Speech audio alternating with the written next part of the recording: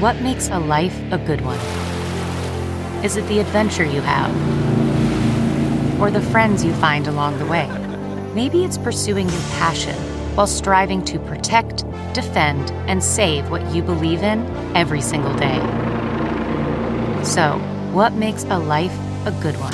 In the Coast Guard, we think it's all of the above and more, but you'll have to find out for yourself. Visit gocoastguard.com to learn more.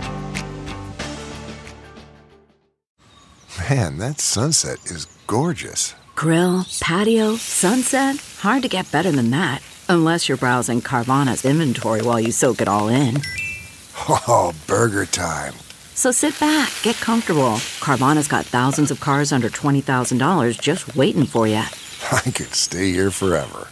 Carvana, where car buying meets comfort meets convenience. Download the app or visit Carvana.com today.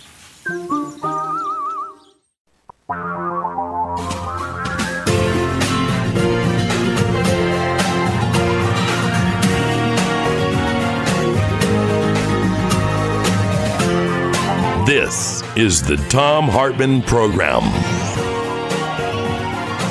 Well, tonight's the big night. There's going to be a fascinating show. I tuned into Fox News this morning for a little bit, watched Harris Faulkner's show. It was hysterical. There's a caravan coming.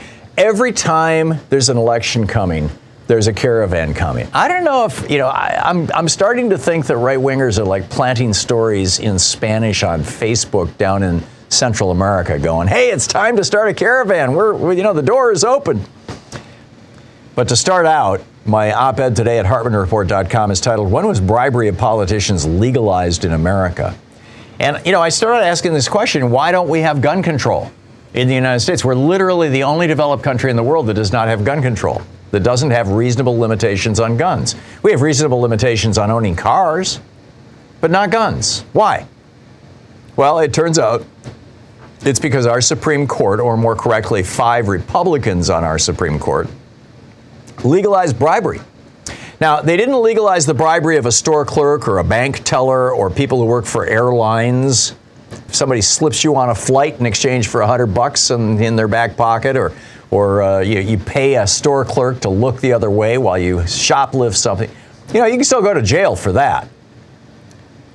And it wasn't the bribery of judges or police officers or people who work in government offices. That's still very much a crime. Not even international bribery. If you're doing business, if you're a business person doing business outside the United States and you bribe somebody, you can still be prosecuted inside the United States for that.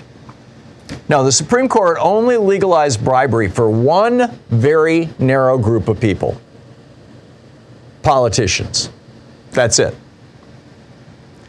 Now, we have laws against bribery because bribery destroys trust. Bribery disrupts society. Bribery hurts us, not just as a society, but individually as well. We don't want bribery happening. We don't want, for example, drug companies paying off doctors to push pills. We saw that when the Sackler family was hustling OxyContin. And, we saw the literally hundreds of thousands of unnecessary deaths. And it cost us billions of dollars. We don't want rich people being able to pay off judges so they can avoid prosecution. We want the Jeffrey Epsteins and the Bernie Madoffs and even back in the day, the old John Dillingers to be prosecuted. We don't want them to be able to bribe their way out by paying off a jury member. We now have almost complete paralysis in our political system. And we can track it all back to 2 Supreme Court decisions in 1976 and 1978, Buckley versus Vallejo and First National Bank versus Bellotti, in which the Supreme Court ruled for the first time in its history, in the history of the United States, frankly, for the first time in the history of any developed country in the world, that when a billionaire or a company bribes a politician, that is no longer corruption, that is no longer bribery, that is now called free speech. And those 2 decisions in 76 and 78 fueled the Reagan Revolution in 1980, 1981. And we have had political gridlock now for 40 years. I mean, this is serious stuff. We can't get gun legislation passed. We can't get education legislation passed. We can't get Social Security stabilized and expanded. We can't get Medicare, unprivatized. I mean, the bribery is just left and right. And, we got pharmaceuticals showing greater profits than ever before in the history of America. And Medicare literally is forbidden by law from negotiating drug prices. Why? Because politicians were bribed by the drug companies. It's that simple. We have $2 trillion in student debt in the United States. When we know that the GI Bill, free college for everybody, or at least everybody who served in World War II, produced $7 in added tax revenue for every $1 that it cost us. Every other country in the world knows this. You have free college education or close to it, low cost, reasonable, affordable in every country, every developed country in the world. Why not here? Well, because our politicians are being bribed. I mean, before this era of bribery, the era of bribery began in 1980 in a big way. The decisions were 76 and 78, and then, of course, the Supreme Court doubled down, tripled down in 2010 with Citizens United. But before that, we did so much. We passed the right to unionize, which built the, America's middle class. We passed unemployment insurance and workplace safety rules to protect workers. We passed Social Security to end poverty among the elderly, Medicare to provide health security for the elderly. That top tax rate of 74 to 91% before the era of bribery kept wages strong for working people and prevented an explosion of corrosive wealth inequality. We didn't get our first billionaire until after the Reagan Revolution. We built colleges that were free and affordable. We built gleaming new nonprofit hospitals, the world's finest system of public schools, roads, bridges, rail, airports from coast to coast. We cleaned up the environment with the EPA. We cleaned up politics with the Federal Election Commission. We cleaned up corporate backroom deals with the SEC. We outlawed banks from gambling with our deposits with Glass-Steagall. And then it all came to a screeching halt with the Reagan Revolution. Why? Because bribery had been legalized by the Supreme Court. And thus, today, our nation's infrastructure is crumbling. 40 years of disinvestment and neglect. When the originalists, so-called, on the Supreme Court made this ruling, these Republicans on the Supreme Court back in 76 and 78, and Lewis Powell, by the way, of Powell Memo fame, wrote that decision in 78, the Buckley decision that gave corporations that power. They said that they were channeling the founders. We know what the founders said. Well, let's hear what one of the founders said. This is Thomas Jefferson. He was president, and he wrote the Declaration of Independence. In 1816, in a letter to Samuel Kercheval, he said, those seeking profit... Now, keep in mind, the Supreme Court, when they ruled that bribery of politicians was legal, said they were channeling the founders. Here's probably the first among equals of the founders. Quote, those seeking profits, were they given total freedom, would not be the ones to trust to keep government pure and our rights secure. Indeed, it has always been those seeking wealth who were the source of corruption in government. I mean, the Pennsylvania Constitution that was written in 1776 said, quote, an enormous proportion of property vested in a few individuals is dangerous to the rights and destructive to the common happiness of mankind. And therefore every free state hath a right by its laws to discourage the possession of so much property. But we got it anyway. No other developed country in the world has this problem. We are literally the only one that allows politicians to be bribed. And thus, nothing is happening. And those bribed politicians are now, they're going on Fox News going, well, 9/11, we didn't ban airplanes because they're taking bribes from the gun industry. They say, well, we don't think that we should mess with Medicare. Why? Because they don't want them to negotiate drug prices. They're taking money from the pharmaceutical industry. Oh, we can't end the student debt crisis. Why? Because they're taking money from the banks and the for-profit education industry. We've got to stop this. This is the Thom Hartmann Program. Anyhow, you can read the whole rant and all the links and details and all the grim stuff over at HartmannReport.com. Bill in McHenry, Illinois. Hey, Bill, what's on your mind today? messaging about what the problems are. But the courses of action, we were kind of like herding cats. This morning, I turned on Fox and Friends.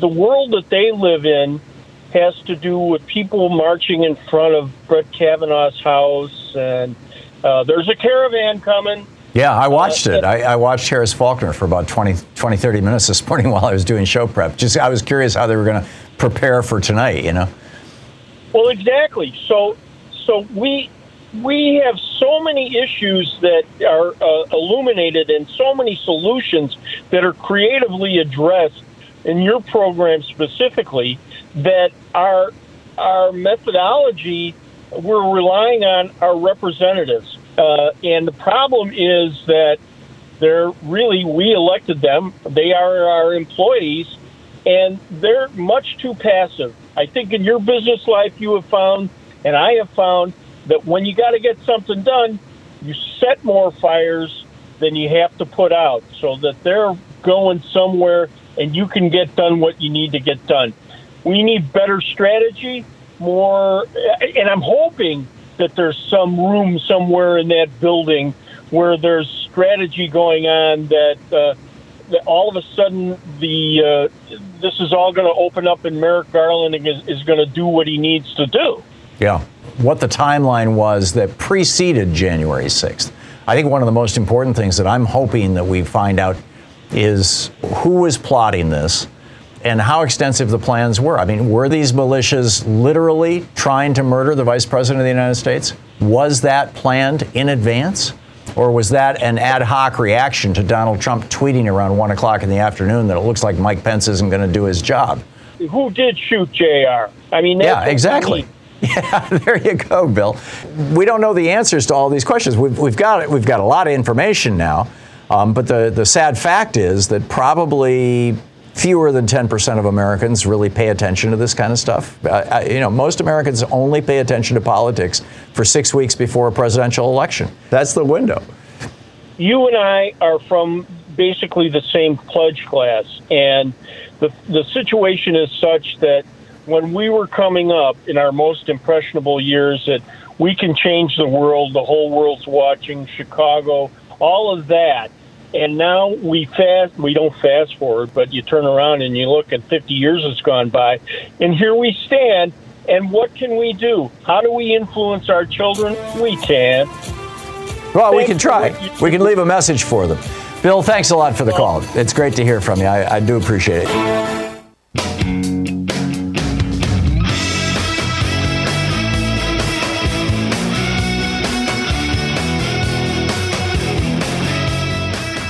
On the line with us is our old buddy, Professor Richard Wolff, the economist, the co-founder of democracyatwork.info, the author of numerous books, most recently, The Sickness is the System, When Capitalism Fails to Save Us from Pandemics or Itself. Prof. Wolff with 2 F's over on Twitter. Professor Wolff, welcome back to the program. What the hell is stagflation? I remember this word from the 80s. And what does this mean to the average person? And are we experiencing it? We are experiencing it.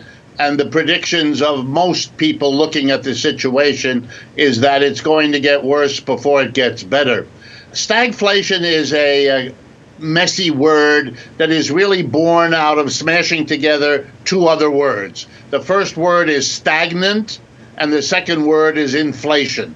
And that's the clue. What it means is having at the same time a stagnation in terms of no job increase, factories not humming along as they should, a kind of stagnant economy bumbling along on the one hand, with rising prices of goods and services on the other.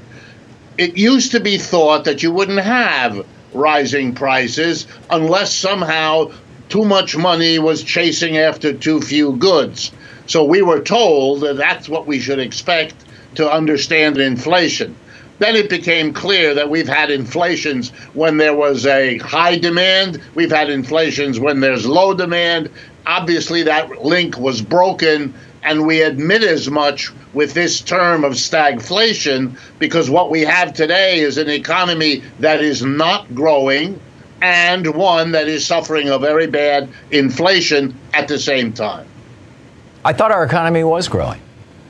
No, our economy is not growing. How do I put this and stay within the bounds of polite discourse? The people in power need to present an economy that's in good shape, getting better, and all the rest of it. And so they do. When the Democrats are in, they do. When the Republicans are in, they do. When the Republicans are out, they are skeptical, and vice versa. What we have now is an economy in very serious problems. In fact, to be honest with you, I've never seen the American economy as hobbled by problems and as limited in the available solutions that I see now. It's a remarkable accumulation of difficulties. Nobody disputes that there's an inflation, kind of hard to do that these days with the overwhelming numbers. But when you look at the actual production decisions being made today, you can see that everywhere there is great uncertainty, hesitancy about making a commitment. Really, no business in its right mind at this point is going to take chances because it's too uncertain. The political situation abroad, the political conflicts here at home, the uncertainty about our elections, and then all the economic problems. It really is too much. And when that happens, we know that we're in for troubles with our economic situation. Indeed, the only number that the Biden folks can point to is the unemployment numbers. The number of people measured as not employed, basically, is historically small. But the truth of it is, Tom, that that's mostly because people have been leaving work. Our labor force participation remains below what it was before the pandemic. And likewise, it's like going to a doctor and asking for a diagnosis. If all the doctor does is look at one variable, for example, your temperature, and bases the entire statement, oh, you're in great shape because you're 98.6, you'd never see that doctor again. You have lots of numbers to look at before you reach an assessment. The constant reference to the unemployment number is a cherry picking of very complicated statistics, which, if you look at all of them, is an economy that's in a lot of trouble. Yeah, it seems. And this is not limited to the United States. I mean, the World Bank just slashed global growth numbers. The inflation, at least according to the headline I saw in Financial Times day before yesterday, European inflation is 8.1%. Here in the United States, it's around 6.5%. This is hitting the whole world. What are the things I remember from the 70s and the 80s, that the stagflation that, remember Jerry Ford with his whip inflation now buttons, his win buttons and all this kind of stuff. The thing that was driving it back then was high oil prices that were the consequence of the Arabs cutting off our oil, both in 1973 because we supported Israel in that war. And then in 1979, it wasn't the Arabs, it was the Iranians. Their oil got cut off because the Shah of Iran fell. That oil shortage drove an increase in oil prices, and oil prices just echo through everything because everything, even products that had nothing to do with oil, have to be transported with oil, or packaged with oil, or whatever. So what is driving this worldwide stagflation, and what are the major risks on the horizon? And do you think, for example, if Joe Biden goes over to Saudi Arabia and kisses the butt of the crown prince, and then he raises, oil production back up above that 2.2 million barrel a day cut that Jared Kushner had negotiated with him in 2020, and oil prices start to drop, will that be enough to help the worldwide economy recover? I don't think so, not even close. I think we're looking, as I said before, at an accumulation of problems. One of the reasons we have stagflation is because we have divided the country into a very small number of rich people and a very large number of people who are in deep trouble in terms of what they can afford to buy. You're not going to get a consumer-driven long-term uptick because we don't have the people to sustain that demand. Wages are not going up anywhere near enough. Debts are already too high. They can't borrow more. I saw a very alarming statistic that consumer debt in the months of March and April of this year, the latest that we have, jump up.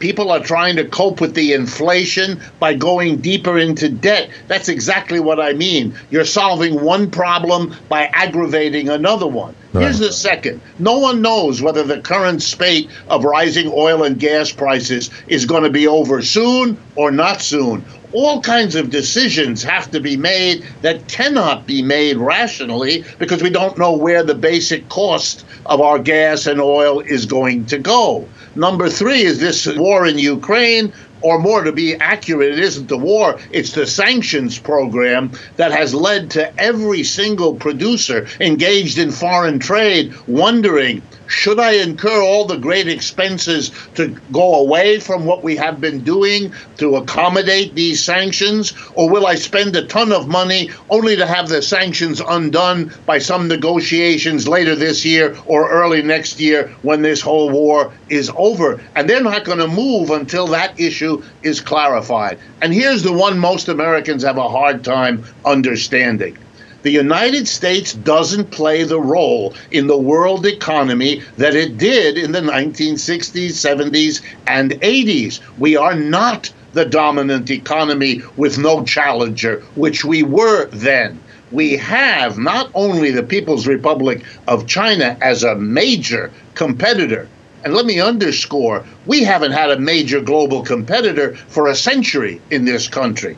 We are facing that and a whole world that is rethinking its alliances, its loyalties because of the changed position. And that puts the United States in all kinds of constraints as to what it can do, and all corporate executives, American and non-American, are calculating and trying to stay ahead, and as a result, hesitant to move, and that's why the economy is dull. And then you have the overhang of all the money created in the last 20 years.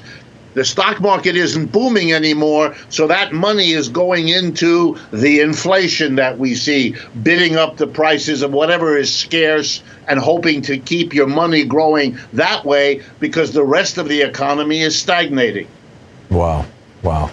Does, inflation allows governments to pay off debts with cheaper dollars or cheaper, euros or wands or whatever it may be.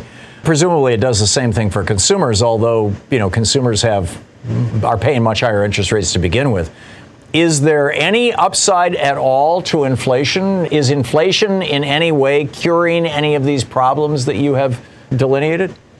I don't think so. I mean, you're quite right. Inflation is always good for a debtor and bad for the creditor. That's the way the game is played. So no question, the inflation eases the burden of pre-existing debts. But the problem is we have a population that is borrowing money like there's no tomorrow. And as a result, the better effect, if you like, of inflation that cheapens your existing debt is offset by the fact that people are taking on more debts. And remember, in the last 20 years, because interest rates were brought down to next to nothing, every corporation in America that had any kind of economic problem, whatever that problem was, knew that the quickest, fastest, and cheapest way to deal with your problem was to go out there and borrow all that fresh money at those terribly low interest rates. And they did that, which means their level of debt now is enormous. And while the burden of that is reduced by an inflation, as they have to pay off those debts, they're in no position not to roll the debt over. In other words, to borrow more to offset what they have to pay back. And when they borrow more, they're going to have to pay the higher interest rates, and there negates whatever gain they might have gotten from the fact that inflation cheapens their old debts. It would only be good if there weren't new debts to load up on, but the very difficulty of the American economy means we have to keep loading up in a very dangerous spiral. Wow. Professor Richard Wolff, democracywork.info, Prof. Wolff on Twitter. Professor, thank you so much. Sometimes Louise and I just crave a restaurant-quality dinner at home without doing all the work or driving. Well, Cook Unity is the first chef-to-you service delivering locally sourced meals from award-winning chefs right to your door every week. And it appears to be less expensive than other delivery options. Go to cookunity.com/Hartman with 2 N's or enter the code Hartman with 2 N's before checking out for 50% off your first week. We just received our first meals from Cook Unity, and what a huge difference it is to get the best chefs in the country to bring creative, delicious meals to us and you every week. Every meal is handcrafted by chefs and made in local micro kitchens, not large production facilities. We just had the Chipotle maple glazed salmon with green beans and mango pico de gallo. It had everything we love in a meal. They have all sorts of options like vegan, paleo, pescatarian, gluten-free, and more. Menus are posted 2 weeks in advance, so you have plenty of time to choose.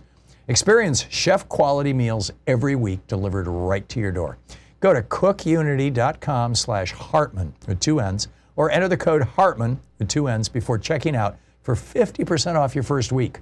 That's 50% off your first week by using the code Hartman or going to cookunity.com/Hartman. Worried about letting someone else pick out the perfect avocado for your perfect impress them on the third date guacamole?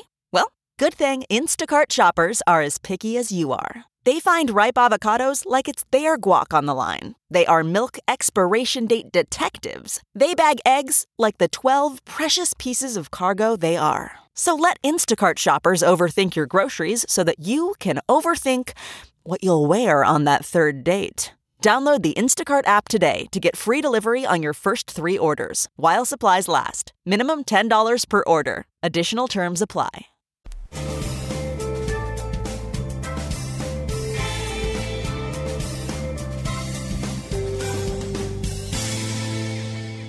Jeff in Fort Dodge, Iowa. Hey, Jeff, what's on your mind today? I'm of the belief now that the oil industry and the big refiners have become just a part of the Republican Party. I believe that they have all come together and figured out now how we can destroy the Democratic Party and Democratic candidates is by holding the gas prices high.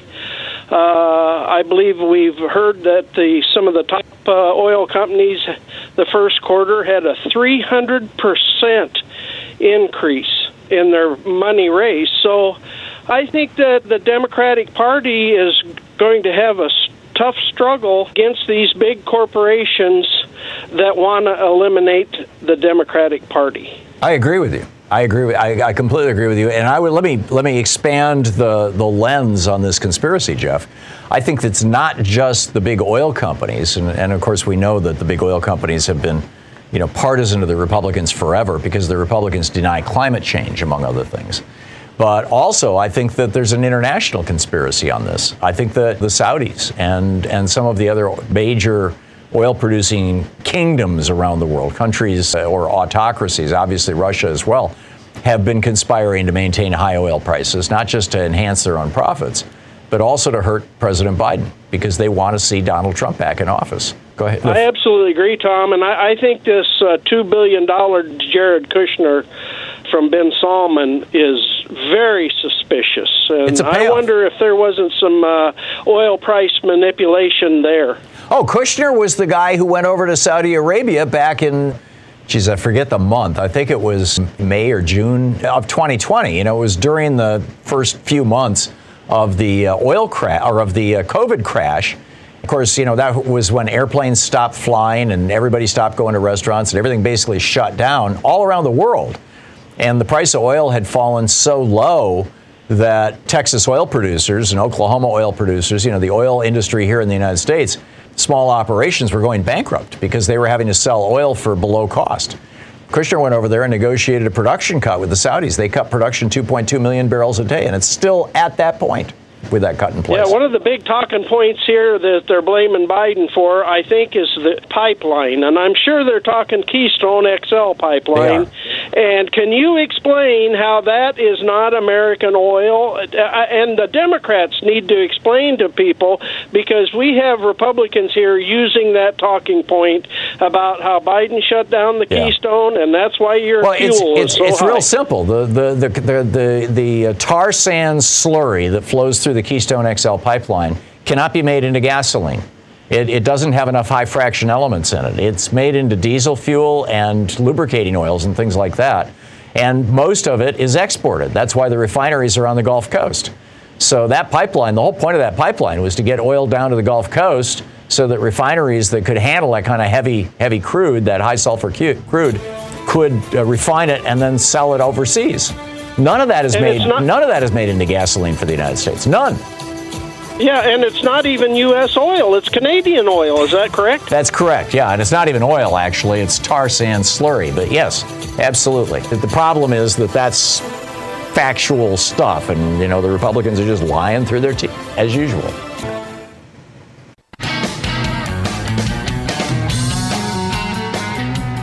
Well, I got a crazy alert for you here. This is truly bizarre. So they're pushing legislation down in Tennessee to criminalize homelessness. As if that's the solution to homelessness, right? Just make it so that if somebody's camping on public property or even in a private property, but in an open space, we're going to throw them in jail. I mean, all this is going to do is cost us a lot more for jail. It costs a lot of money to throw people in jail. There's a lot of homeless people. There's a whole range. I mean, we can have debates and discussions about what to do about homelessness, but just throwing them in jail, not the best strategy. But anyhow, they're debating this bill in Tennessee that would punish unauthorized camping. State Senator Brenda Gilmore, a Democrat from Nashville, spoke up, and she says, it just breaks my heart that we're criminalizing people who have nowhere else to go. And if you take and incarcerate their parents, and she's talking about homeless kids, then I think that, again, only multiplies the issue of taking their parents away from these children simply because they're poor. So in response to that, this other lawmaker who steps up, his name is Frank Nicely. He's from Strawberry Plains, Republican from Strawberry Plains, Tennessee. And he says, I want to give you a little history lesson on homelessness. In 1910, Adolf Hitler decided to live on the streets for a while. Hitler lived on the streets and practiced his oratory and body language and how to connect with the masses, and then he went on to lead a life that got him in the history books. So a lot of these people, it's not a dead end. They can come out of this. These homeless camps, they can come out of them and have a productive life. Just like Hitler. Yes, this is our role model. I'm guessing that this guy just learned this, and he was, somehow, for some reason, marinating in the history of Adolf Hitler's life. And so it just popped out of his, but maybe I don't know, maybe this guy is like a longtime Hitler aficionado. Maybe everything everybody says, well, I think that's a pretty good dog food. Oh, Hitler loved his dog. Hitler did love his dog. Letitia James, the Attorney General for New York State, asked a state judge to fine Donald Trump $10,000 a day until he complies with the subpoena. As of March 3rd, which is a month and a week or so ago, a month and 11 days ago, he was supposed to turn over a bunch of documents to the New York State Attorney General's office and show up for, some discussions, shall we say. So she says, he's in contempt of court. She's asking the court to find him in contempt of court. Now, for Donald Trump, $10,000 a day, I mean, for you, for me, $10,000 a day is a lot. Right? For most Americans, I mean, more than half of Americans can't deal with a $400 unexpected expense. More than 60% of Americans can't deal with a $1,000 unexpected expense. $10,000 a day, it's a hell of a lot of money for the average American, and it would wipe out a low-income family. I mean, could throw them into bankruptcy, into homelessness. It would just wipe them out. But for Donald Trump, I mean, this is a guy who has billions and has access to billions more. His son-in-law just got $2 billion for what Trump did while he was in the White House, suck it up to Saudi Arabia. His Treasury Secretary got $1 billion. I mean, $10,000 a day, if you multiply that by 365 days a year, you get $3.65 million a year. Well, Donald Trump has every reason to want to drag this investigation out as long as he can. I mean, they're looking into whether he committed bank fraud and tax fraud. You go to prison for both those things. Now, this is a civil inquiry so far that Letitia James is doing. In other words, it could cost him a lot of money. But even that, hey, for $3.5 million, he can keep the wolf away from the door. Sure, go for it. Andrea Junker noted over on Twitter, I've said it once and I'll say it 1,000 times. If the penalty for breaking a law is a fine, then the law only exists for the poor. And it's true. So, what do we do? I mean, we run this kind of flat rate fee system, fine system in America where, if you get a traffic ticket, it's $50 or $200 or whatever it is. You know, you get that traffic ticket. If you can't afford to pay that, then tough luck. You go to jail. Or tough luck, the fine starts getting compounded, and pretty soon you're broke and bankrupt.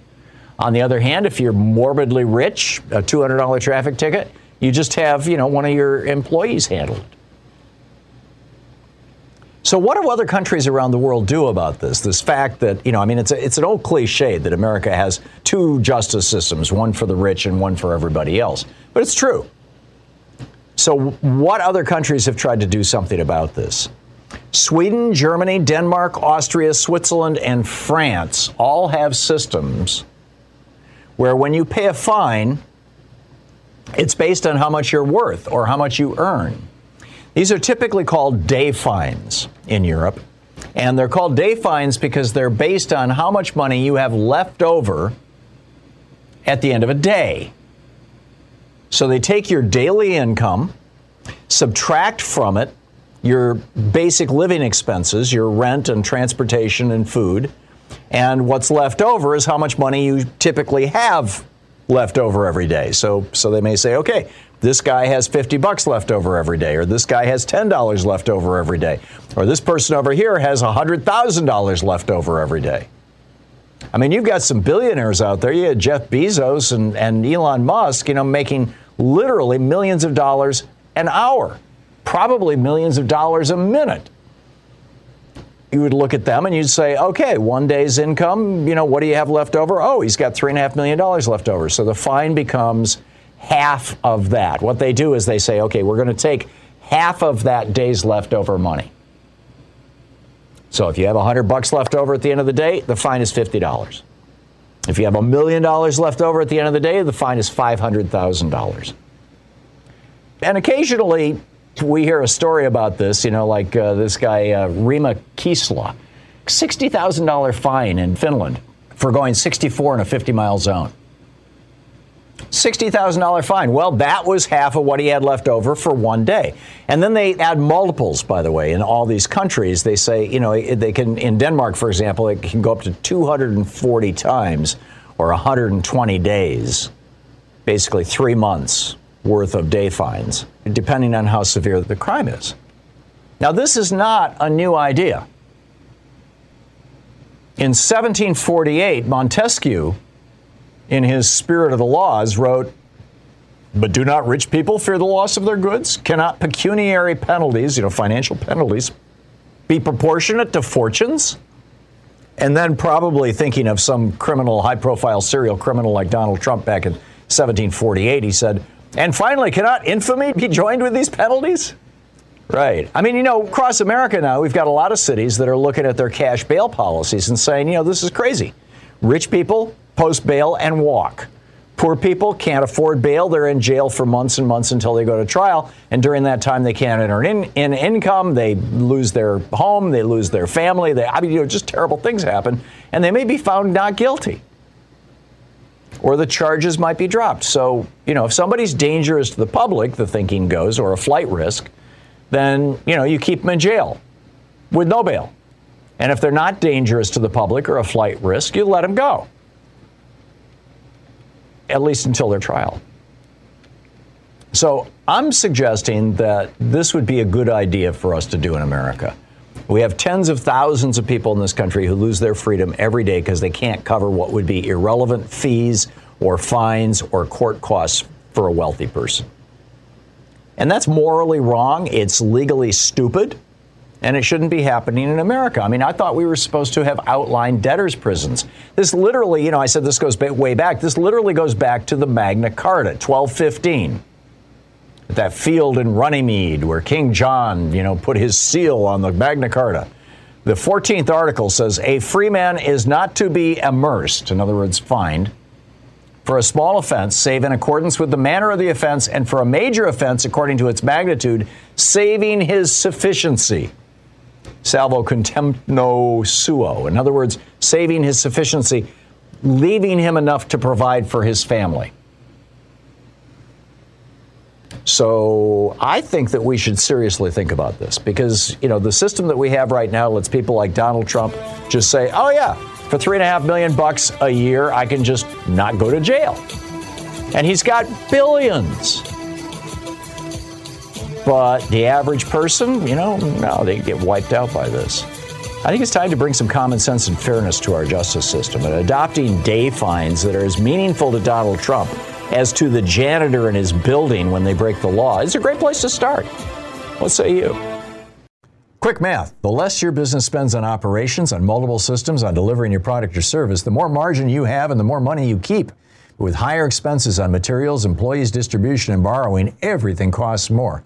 NetSuite is the #1 cloud financial system, bringing accounting, financial management, inventory, HR, all into one platform and one source of truth. With NetSuite, you reduce IT costs because NetSuite lives in the cloud with no hardware required. It's accessible from anywhere. You cut the cost of maintaining multiple systems because you've got one unified business management suite.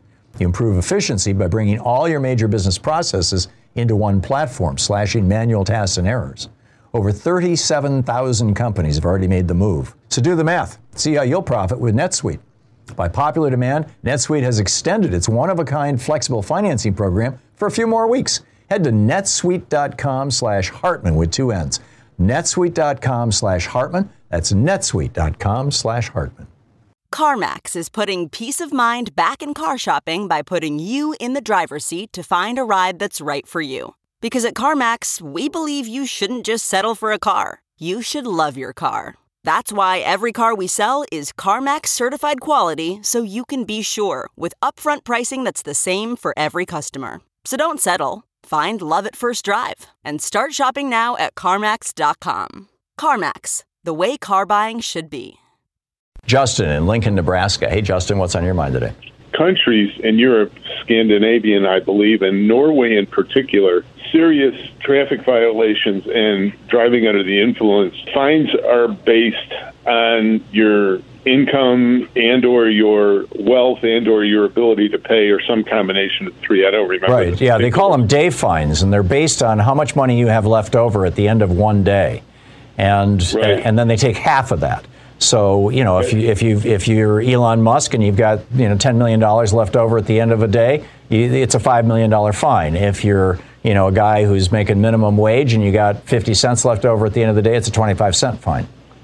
Yeah, and the case that I sort of remember in particular was a Norwegian guy, rich, wealthy guy who had something like a Ferrari Testarossa that he was operating something well over 100 kilometers in excess of the speed limit. Fine, if I remember right, was $600,000 or $700,000. Yeah, it was huge. There have been a number of those. There was one in Finland. There was one in Denmark. I don't know about Norway, but there have been a couple of them that have swept the media. And yeah, I'm with you. Yeah, but by everything else in this country, that kind of exquisite justice will never be obtained until Citizens United and all those other bad decisions are gone, because the rich write the laws. Yeah, you're absolutely right. And we need to do something about it. I'm with you. Lance, listening on WCPT in Columbus, Ohio. I'm trying to figure out why prices at the pump for gasoline and even oil is so high. And I'm understanding, the homilies, the supply and demand and all that. And we all know that there's no shortage, but it's oil's futures, it's the trading of oil futures, right? Mm-hmm. And it turns out only 3% of the oil's futures contracts actually involve delivering oil. And when they expire, they just expire. Right, most of them are speculation. Yeah. And the thing is that, I kind of understand how wheat is and other things. I mean, that is a commodity, but if you wanted to buy some wheat, you can buy it. It's clear cut. But here it seems like there's a bit of, not necessarily a subterfuge, but it's being used. I mean, we don't know what these oil companies are really buying and paying for oil. Mm-hmm. We rely on it. I'd love to have somebody, like the economist you had on, explain, because, this affects all of us. And we're all yelling and screaming about it, but we don't know, really much about the real process of an oil company buying oil from a producer. And there's all sorts of terminology that they use, forwards, and I just wrote another one down, but it doesn't matter. The thing I'm getting at is I think I just think that... you think the industry has us buffaloed? Yeah. That might have something to do with why they're showing record profits.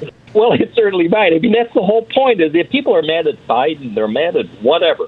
They're mad at the wrong people, perhaps, or at least understand, really what is going on. How does the oil get to the gas pump?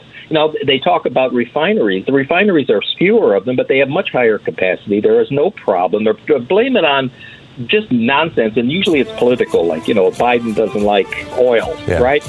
I'm of the opinion that the oil industry, corporate oil industry, the Saudi government, the Russian government, are all working together. I realize this sounds paranoid, but I think they're all working together to try to bring down Biden and bring Trump back into power, frankly.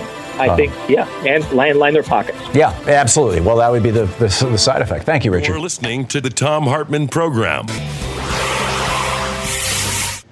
Tony in Northampton, Massachusetts. Hey, Tony, what's on your mind today? Thanks for listening to WHMP. Good afternoon.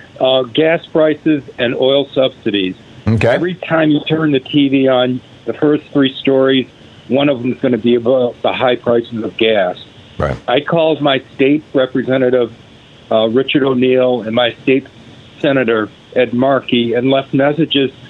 I'd like to know how much money the taxpayers have paid in subsidies to these companies in the past year and a half. With the profits they've posted this year, they're misguiding their anger at Biden when these people are gouging us. Yeah. I think that our current subsidies to the fossil fuel industry right now, and this is right across the board, this isn't just oil, this includes natural gas and coal, and it also includes the military cost of protecting shipping lanes to import oil from like Saudi Arabia. I think that total cost is estimated to be around $600 billion a year. So, you could divide the American population, or maybe 2/3 of the American population, the adult American population, into, which would probably be, maybe 270 million, 260 million people. Divide that into $600 billion, and you'd get the per person subsidy. I can't do math like that in my head fast enough to know. My point is, why are we subsidizing them, and what? Because they own the Republican Party. Yeah, that's it's very simple. It's very simple. We are continuing to destroy this country. Yeah, no, they absolutely are, and this is, when the Democrats proposed in Congress, in the House of Representatives, a bill to reduce the price of oil in the United States through several different means. That were all, I think, quite legitimate. Not a single Republican voted for them because the Republican. This is why the Republicans continue to deny climate change at the same time that their own districts are getting wiped out by derecos and forest fires and floods and all sorts of natural disasters. Is that it's money. It's the fossil fuel industry's money and the fossil fuels industry's power. And the reason all that exists, the reason they have that kind of power, is because 5 Republicans on the U.S. Supreme Court over the last 30 years have over the last 50 years, have repeatedly said that if billionaires and oil companies want to own politicians, it's legal. They legalize bribery. Tony, I got to run, but thank you. You're listening to Thom Hartmann. Visit ThomHartmann.com for audio and video archive. And Tony, I share your outrage. We need to be talking about legalized bribery in the United States because it's a crisis and it's an epidemic. Dennis in Aptos, California, watching us on YouTube. Hey, Dennis, what's up? Well, I wanted to give you some good news, and that is that Measure D, otherwise known as Greenway, lost in Santa Cruz County. We are going to save the rail line for passenger rail use. Hopefully, the sooner the better. But the main thing is Measure D was backed by a vulture capitalist from Silicon Valley. A lot of the richest people in Santa Cruz County gave them money. They outspent our side, no on D, no way Greenway, 2-1. And they had TV ads. And so the big money guys lost. And, you're talking about bribery. Jimmy Panetta, the congressman, he was like radio silent on the issue. Sam Farr, the former representative for the Monterey Bay area, he said Measure D was a bad idea. So did former Governor Brown. He came out on our side. So the money interests they lost. They lost this round. And I'm really happy about that. How did your side message? How did you get the word out? Door to door, basically. In fact, my driveway was used as headquarters one Saturday for people who went out, did walks. They went to all the neighborhoods, basically in Santa Cruz County, were walked door to door by volunteers who gave literature out saying this is why Measure D is bad. The whole idea of rail banking, which means you tear out the rail line and maybe 30, 40 years ago, years from now, you put the rail back in, which would cost a heck of a lot of money compared to just leaving them and fixing them. Right. And nowhere in the United States has rail banking even been done. What is rail banking? It doesn't work. I've never even heard of it.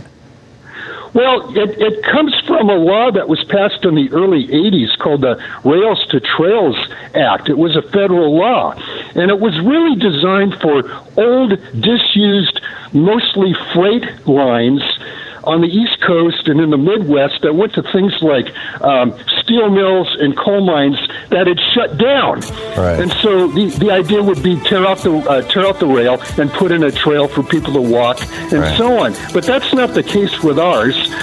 We've got horrible traffic in Santa Cruz County and Monterey County as well, and we don't have any passenger rail service in the Monterey Bay region except for 2 Coast Starlights that go through. And Dennis, we're out of time, but congratulations. Thanks for the report. Thanks for the update. Welcome to Fail Better, David Duchovny's new podcast with Lemonada Media. On Fail Better, David, who has experienced both low and high-profile failures throughout his life, explores the vast world of failure, how it holds us back, propels us forward, and ultimately shapes our lives. Each week he'll chat with guests like Ben Stiller, Bette Midler, and more about how our perceived failures have actually been our biggest catalysts for growth, revelation, and even healing. Through these conversations, he hopes listeners can learn how to embrace the opportunity of failure and fail better together. Fail Better is out now wherever you get your podcasts. Carl in Chicago. Hey, Carl, what's on your mind today? I have a question, and it's very important about getting information directly to the people. Periodically, like Roosevelt used to have fireside chats to address the nation. The one person in the United States that can actually talk to everybody is the president. If periodically, let's say Biden would say the president is going to address the nation, and let's take 2 things, for example.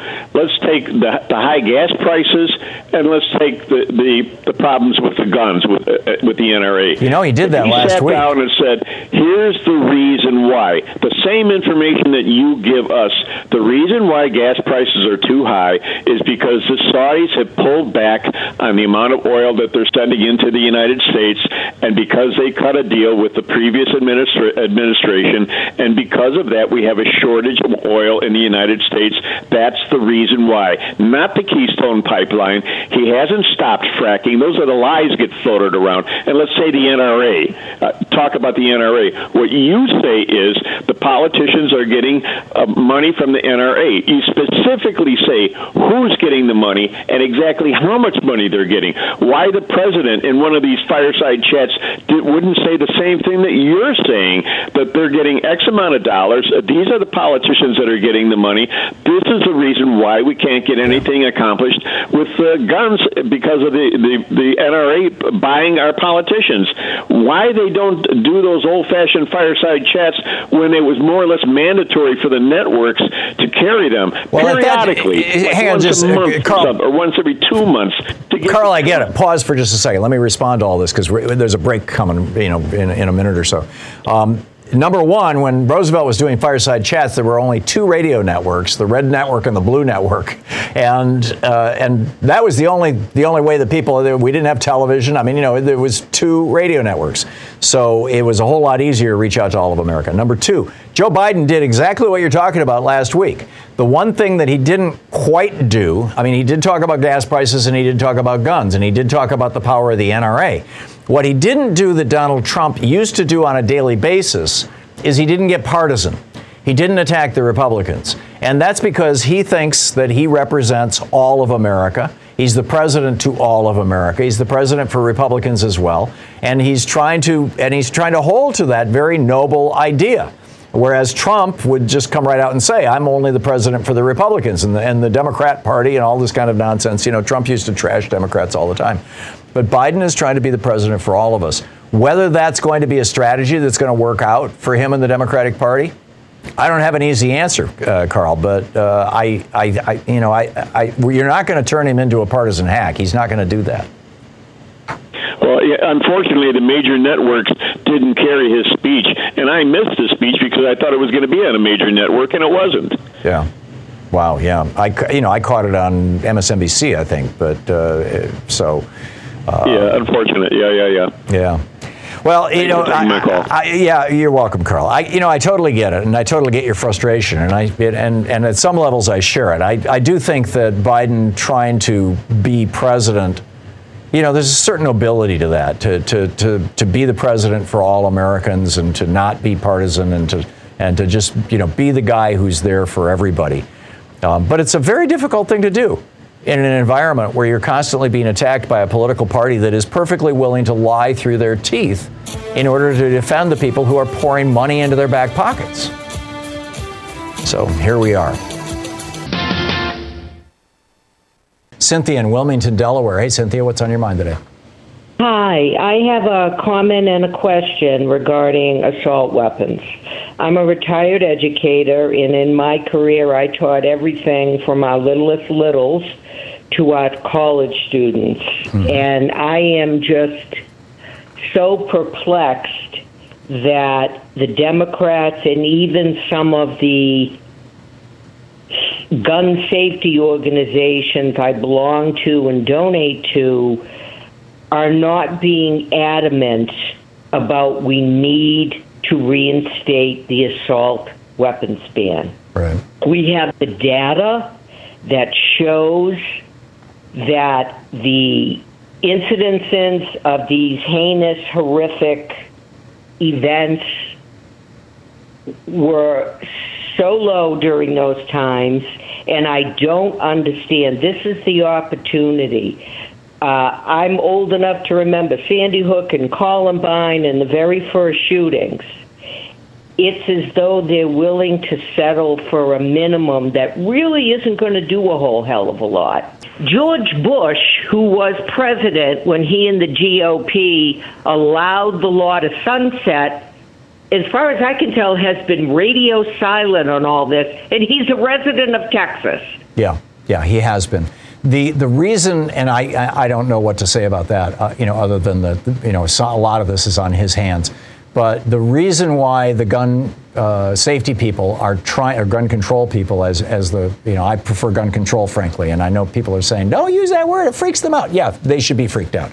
But the reason why they're willing to take a little bit is because they know that they're not going to get the assault weapons ban. They're not going to get anything meaningful. But if they can peel away a couple of Republicans and get them to take a small step, if we can begin down the process, it's the old camel's nose under the tent. The NRA is saying the same thing I'm saying. They're hysterical about the camel's nose under the tent.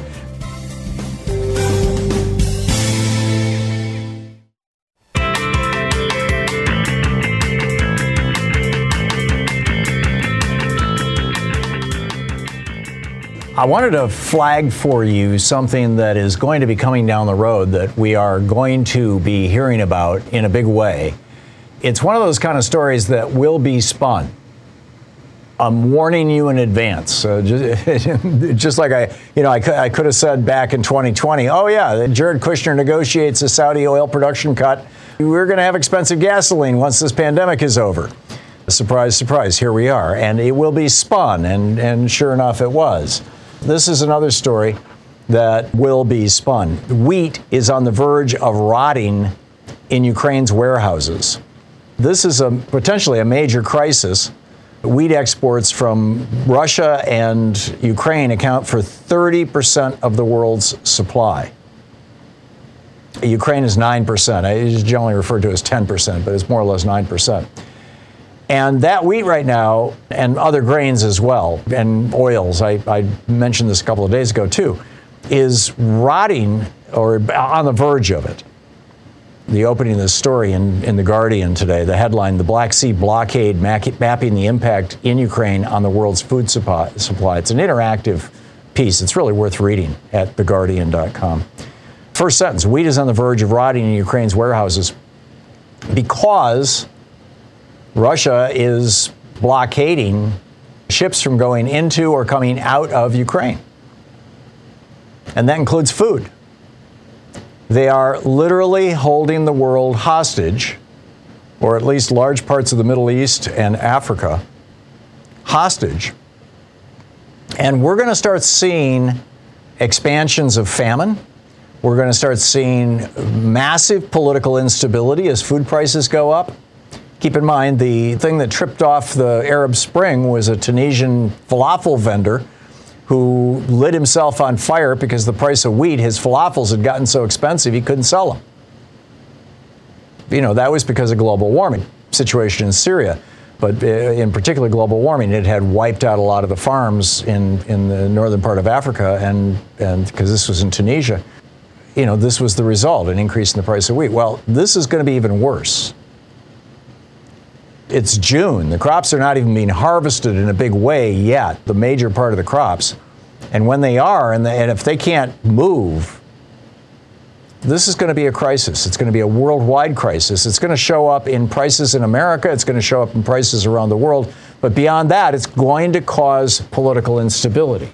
And it's going to exacerbate those places where we already have famine, where there's already a crisis.